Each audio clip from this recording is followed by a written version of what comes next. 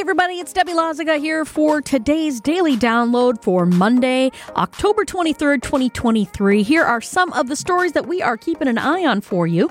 The Thelma Carroll Wine Bar in Walker's Point is still assessing damage from a drunk driver that came flying through the wall of the building.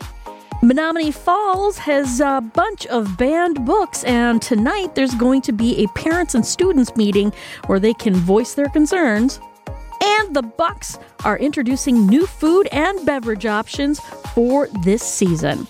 Well, you can get that information as well as all the information you need of all the stories that we're covering on 620 WTMJ, WTMJ.com, on our YouTube channel for the live feeds of all of our shows, and everywhere you get your podcasts.